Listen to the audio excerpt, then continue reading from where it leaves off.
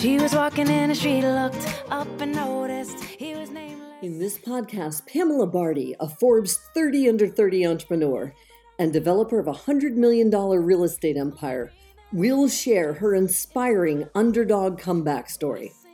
And along with those of her guests, she'll share how you too, as an underdog, can rise up and succeed against all odds. Here's your host, Pamela Barty. They don't get to run. This goes out to the underdog.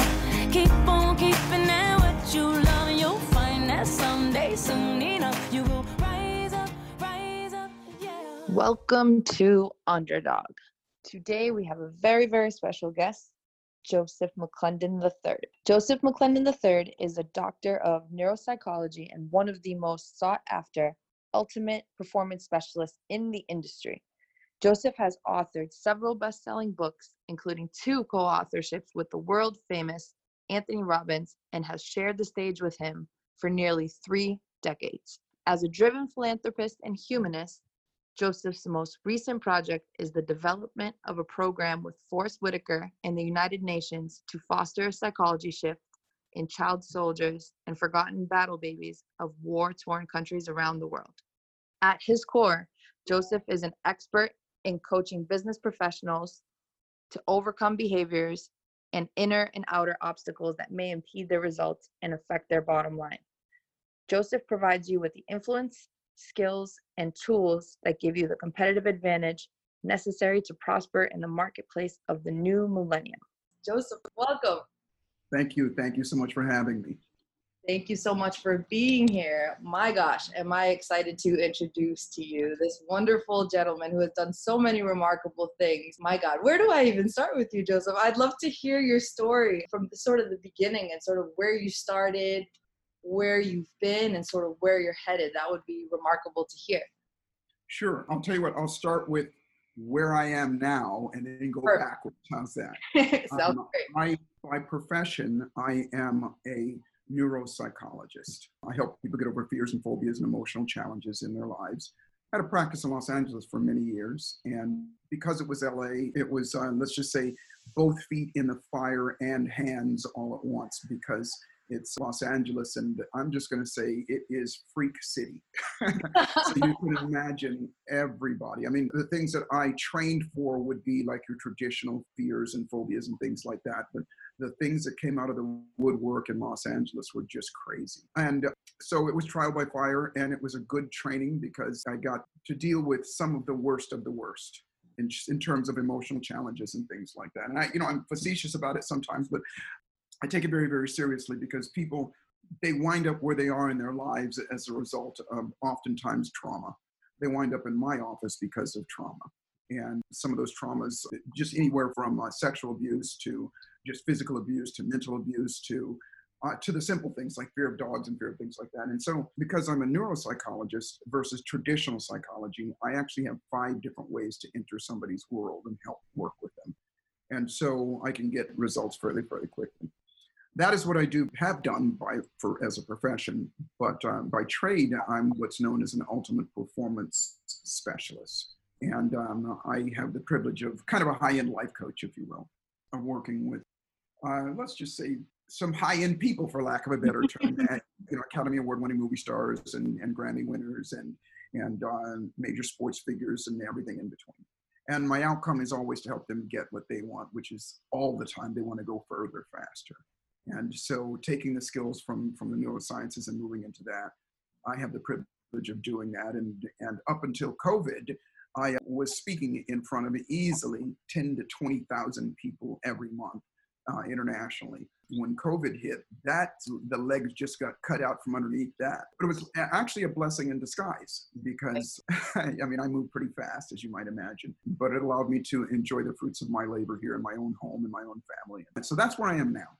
What brought me to this place to do what I do is, you call it underdog, and I always call it the hero's story. And what I mean by that, it's the oldest story in the book. It's from slavery to freedom. It's from tragedy to triumph and that kind of thing. And I had a really great upbringing. I had, both my parents were awesome people, and they taught us great work ethic, and they taught us great integrity and things like that. But when I was 17 and a half years old, that got taken away from me because 3 grown men tried to take my life because of the color of my skin. And they left me for dead. And those scars, they healed, but the emotional side of it didn't. And very short time after that, I became homeless. And it took my dignity, took my pride, and all of the things that I'd learned as a child went out the window. And what changed my life was somebody that I didn't know, somebody that was a kind person, gave me the book, gave me a book. And the book was called Think and Grow Rich. And it is the Bible of personal development. But I always say to people, a lot of us have read the book. I read the book and I was desperate at the time.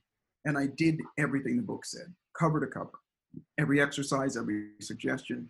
And I read it a couple times. And long story short, my life changed. Like you, the first thing I did was real estate. That was my first financial fortune, if you will. But I went back to that person not long after I got the book and my life started to change. And I said, how do I serve you?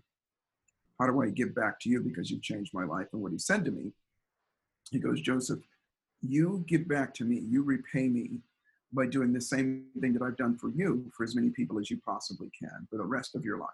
Now, I got to be honest, when I was younger, I didn't really take it as serious as I do now. But as I started to progress, that became my mission and my passion and my purpose in life. So that's why I do what I do. That is remarkable. Oh my God, that's so powerful. Thank you so much for sharing that with me. Wow.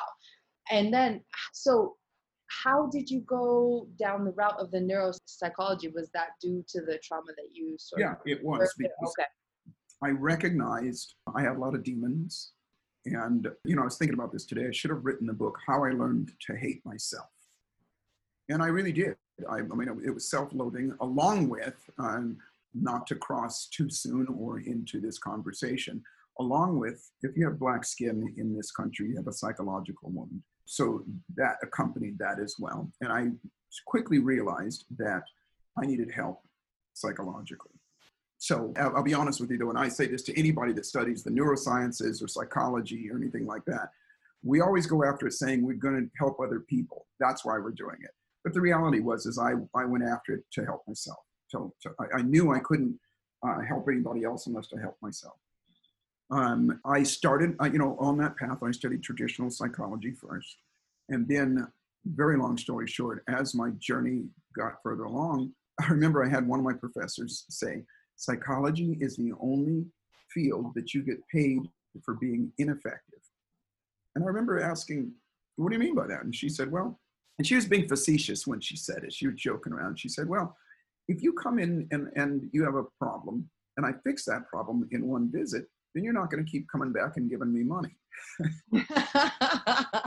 And I remember thinking, well, that's not fair. And it actually discouraged me. And I took another route from there until I realized that there was a quicker way, a more lasting way to get the result. Because I felt like, well, if somebody's in pain, the last thing they want to do is take a long time.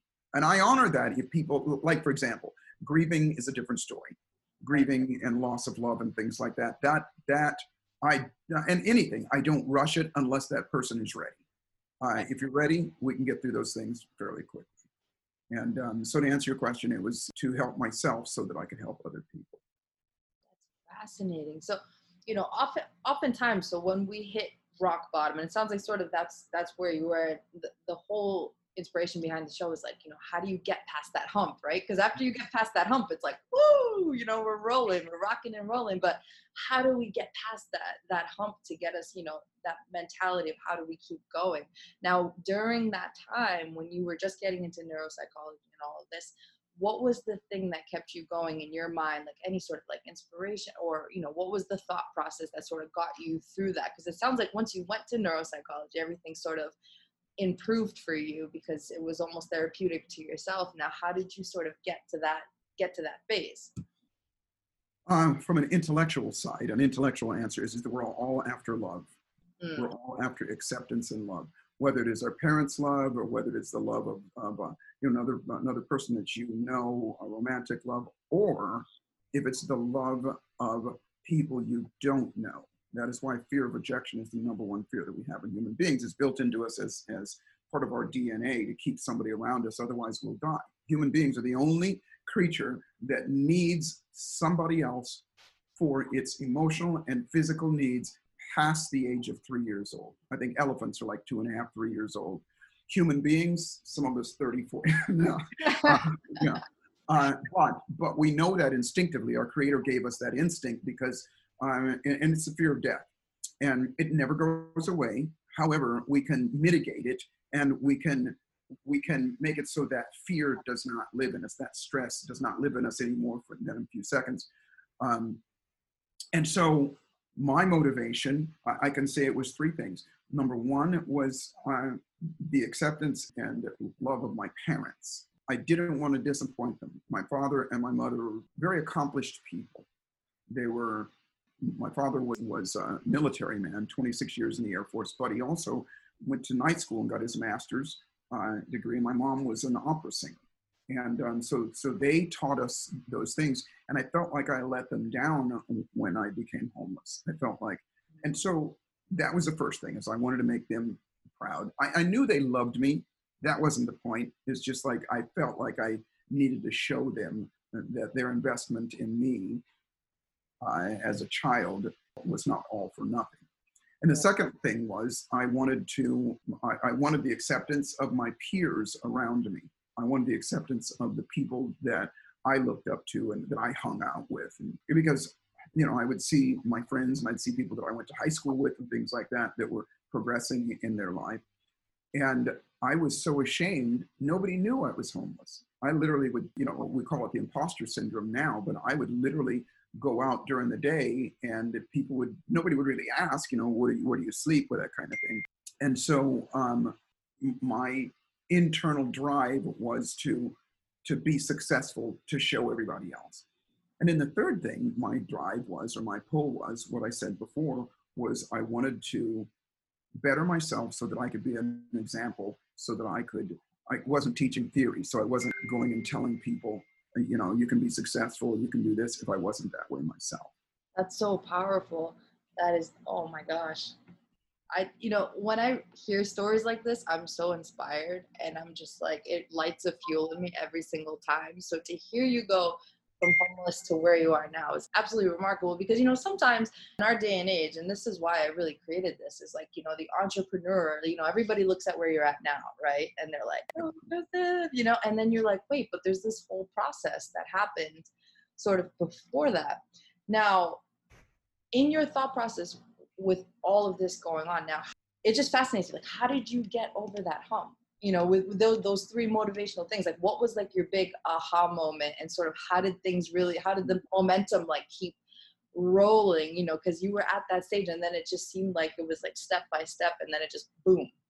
The aha was boom, but the actual activities and making the changes took a bit longer. It's always easier to go back and say, well, I was this, and then I was this. There was time in between there. I left out a whole bunch of stuff. But the aha was the moment that I realized that, wait a minute, I can not only control my thoughts, but I can program myself to think a certain way. And because I can do that, then I can program myself how to feel about myself, about other people, about the world around us. And if I can control how I feel and program how I feel, then I could also program what I do. And that aha was like big for me, because I realized, oh, wait a minute, I can be in control. And it doesn't matter what happened to me, or because there's people that have had certainly worse things happen than I had. But my conversation with myself, my constant conversation with myself about myself, which wasn't great, about other people, which wasn't great, and about what the world represented and the world around me wasn't great. And so once I realized that, wait a minute, I can change and program that conversation, which is just my thoughts, and then everything will cascade from there. That was the aha. And then, like I said, in Think and Grow Rich, it had some exercises. And one of the exercises was affirmations, But I didn't know the logic behind it. I remember reading into that chapter and going, okay, I'm just going to do it. Right. I'm just going to do it. And then I started to realize that wait a minute, as I'm saying these things over and over again, and I would be absolutely voracious about it. He said you do it once in the morning and then once before you go to sleep. Well, I do it once in the morning. I do it 10 times a day, and I do it with enthusiasm, like crazy, like a madman. And as a result, I started to recognize that those started to become my dominant thoughts. It's just like a song that you hear and you can't get that song out of your head. Well, you can do the same thing with your thoughts. And so those thoughts became my fundamental belief systems about myself, other people in the world around me. And as a result, I found myself gradually at first doing things, less procrastination, less hesitation, less fear of failure, and all those things, and doing the things that I might have or did procrastinate on before and was afraid to do. And as a result, then, and again, it wasn't overnight, then things started to happen. Some things did happen very, very quickly. And then some things, it took a minute, because I'm a firm believer in that our thoughts don't just change us, they change the world around us as well.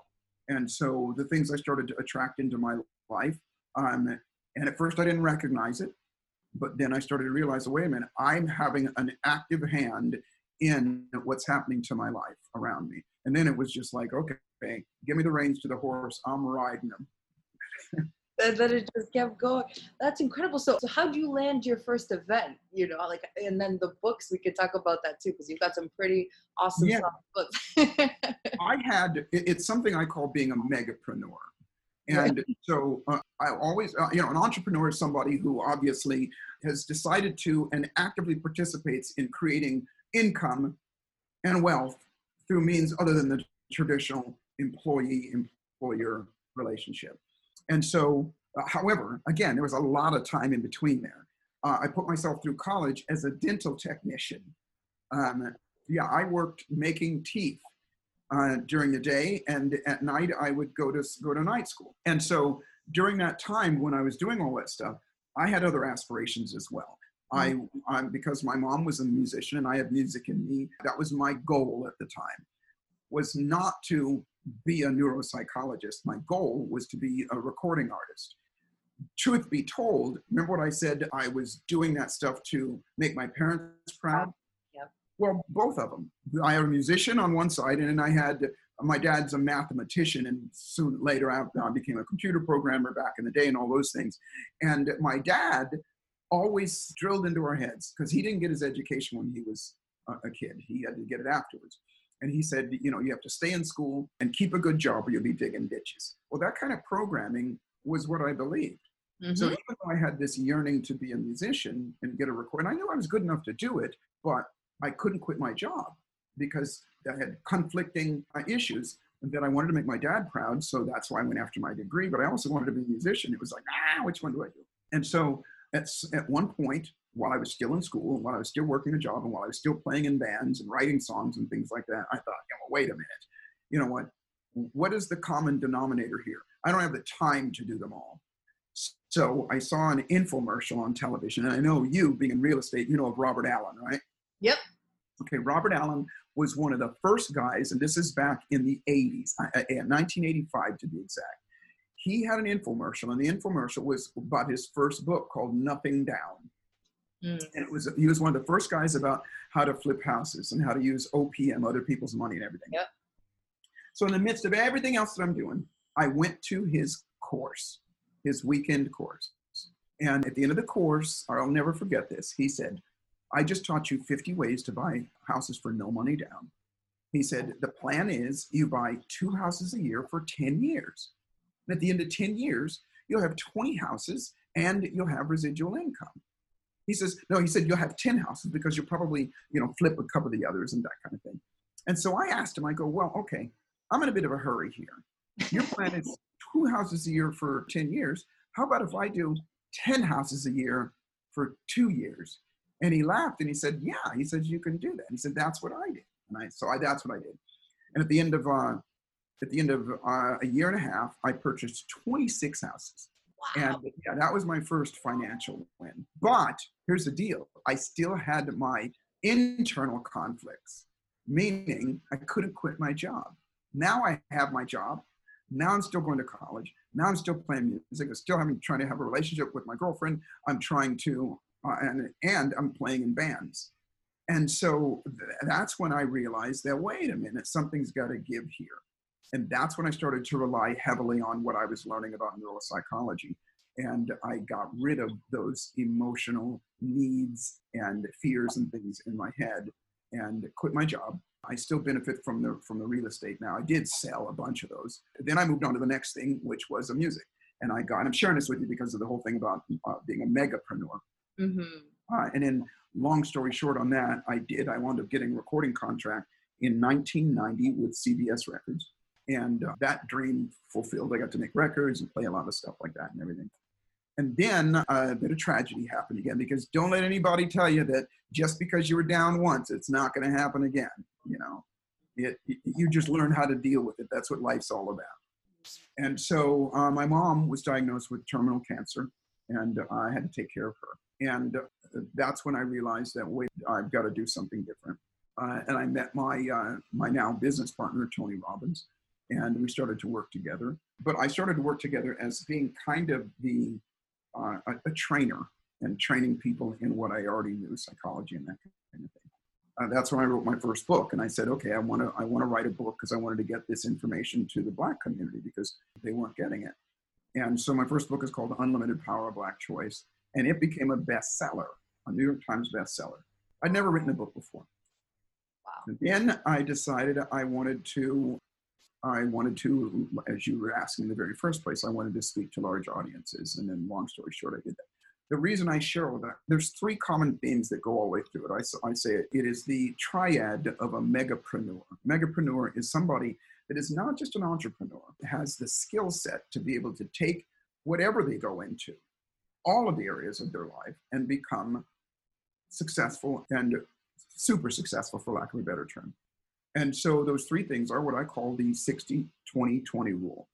60% psychology, 20% energy, and 20% magnetism, believe it or not.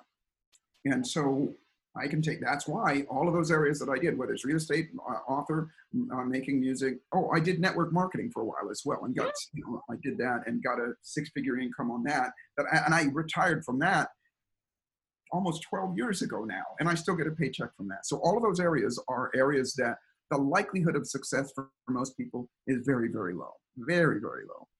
But if you have the formula, you can make it high in all of those things. And so I try to carry that, I carry that into whatever I do and whatever I teach. It's just a formula, 1 + 1 = 2, you do it.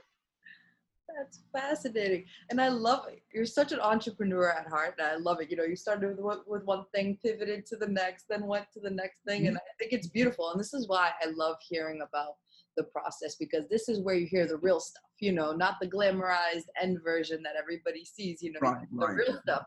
And that, I think, is the most powerful thing. So thank you so much for sharing that. Now, question for you. What would you tell your younger self? Well, ironically, I've already told him. And this is what I told him. It's part of what I teach in some of my workshops and seminars is let's go back and have that conversation. But really, as a hypnotherapist, let's do it in a way that really makes a difference. Because my saying is it's never too late to have a happy childhood, And what I told myself is I love you. I love you. I always will. And it doesn't matter what you think other people think of you. You're amazing. And that's it. Because that's what we're all after. We're all after, like I said in the very beginning, we're after the love and the appreciation and the acknowledgement of others. But the person that makes the biggest difference is ourselves. And as I look back, and most of us can look back, we are the hardest on ourselves. And so if you come from a place of I love you, then all is possible. All is possible. And so that's the message that I get. It's obviously some other things, but that's the biggest message that it comes down to. But here's a question. Yes. And that is, here's a question, a self-directed question, so I can answer that as well. Sure. And that is, what are you going to tell your future self? I like that. What are you going to tell your future self? And that for me is just thank you. Thank you. I'm grateful. Thank you for what you've done. Because it programs your brain. Our brain is, I always say that here's what we're after all the time, 24/7. Here's what we're looking for, something called dopamine release. And that's the release of let's just call it drug, the euphoric drug that our brain releases.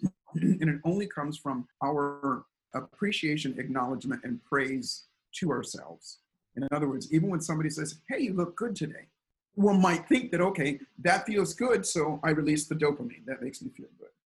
But if you got an internal dialogue that says, if they only knew, which is the imposter syndrome, if they only knew how bad I really was, or if they could see me without my makeup, or they knew this, then the release of the dopamine is minuscule and sometimes not at all. So if you come from a foundation of, I don't need anybody else to tell me, I'm amazing. And you come from that, not from an arrogant standpoint, but from, absolutely certain and confident standpoint, then what happens is that dopamine gets released. And anytime it gets released, your brain and your body goes, what did it get released for? Let's do more of it. Yep. And so that's how we train ourselves. And I absolutely agree with that too. So since I was a little girl, my dad I've always been a daddy's girl, 1,000%. My dad would always be like, Pam, you're going to be a leader. You're going to stand on your own 2 feet. You're going to be independent. You're going to rock it. But I didn't realize how those affirmations really affect me. And to be able to step it, and I realize that now, I'm like, wow, my dad planted the seed when I was really young and was just always like, Pam, you're going to do this. You're going to rock it. You're going to do this. You're going to do that. You're going to be great at whatever you do. You don't need a man to stand. You're going to stand on your own 2 feet like that. So what you're saying is really powerful, because those affirmations and what you tell yourself and that self-love gets planted within you, whether you know it or not. And I didn't realize how embedded it was in my mind until, Yeah. And most of us don't realize that, because your father gave you beliefs. And most of us don't understand what our beliefs are about ourselves, other people in the world around us. But they all came from one or two places. Either like a parent or somebody told you, or you got it through what we call significant emotional events. I don't care whether it's a television show or, somebody said something to you or whatever. Our environment is always telling us what to believe. The trick is, I always say, take the best, leave the rest. The trick is to go through and go, okay, well, what do I really believe? Right. Which ones serve me? And those are the ones I'm going to enhance. And which ones suck? And those are the ones I'm going to boot out. Yep. And then also the energies of the people around you too, I think is super important. Yeah. Again, Think and Grow Rich, that book changed me as well, big time. And then reading The Secret and all of that. Now, speaking of books, what is your latest and greatest? I'm writing another book. Actually, I just finished writing a book. You know Les Brown? Yes. Okay, Les is a dear, dear friend. And Les called me up just before COVID hit. And he goes, Joseph, he says, we've been talking for years to do something together. Let's do something. And I go, okay, Les. It's interesting because we're in the same field. So it's kind of like, he's busy, I'm busy all the time and everything. And he says, I want you to write another book. And I go, nope, ain't going to happen. I've written 6 books and I don't like writing. I just don't like it. When something is in me, I have to write it. And so, long story short, let's just say inspired me to write another book. And the book is called Dare to Be Magnificent. And it is now my favorite book. And I'll tell you why. My father passed away 2 years ago. And my father was and still is my hero, because remember what I said, my mom and my dad, taught us specific things. Well, my dad taught me how to be a man and taught me what I call the 5 essential ingredients of magnificence. And magnificence to me is magnifying the essence of who you are. Mm-hmm. And those things are integrity, tenacity, energy, joy, and kindness. And those are the things that the book is about. And so each one of those, again, we can program ourselves to be those things, but each one of those accompany our ability to step up and do what most people won't. And so that's my favorite book now. Oh, well, that is fascinating. I can't wait to read it. Yeah, I literally just finished. And by the way, any of my other books, the longest took me 2 years. The shortest took me, I'm going to say 9 months or a year. I wrote this book in 7 weeks. Really? Yeah, most of it is because I'm quarantined. Wow. Oh man, I'm absolutely fascinated by you, and I absolutely love, I could talk to you all day, I feel like. I could talk to you all day.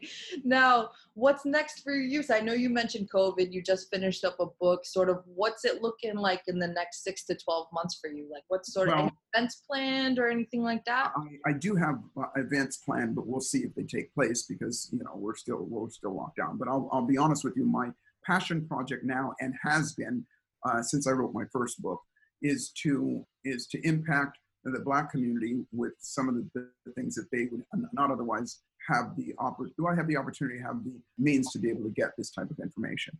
And so in the midst of not just the COVID, but we're also in the midst of a restructuring, if you will, of a lot of people's mindset with regard to race.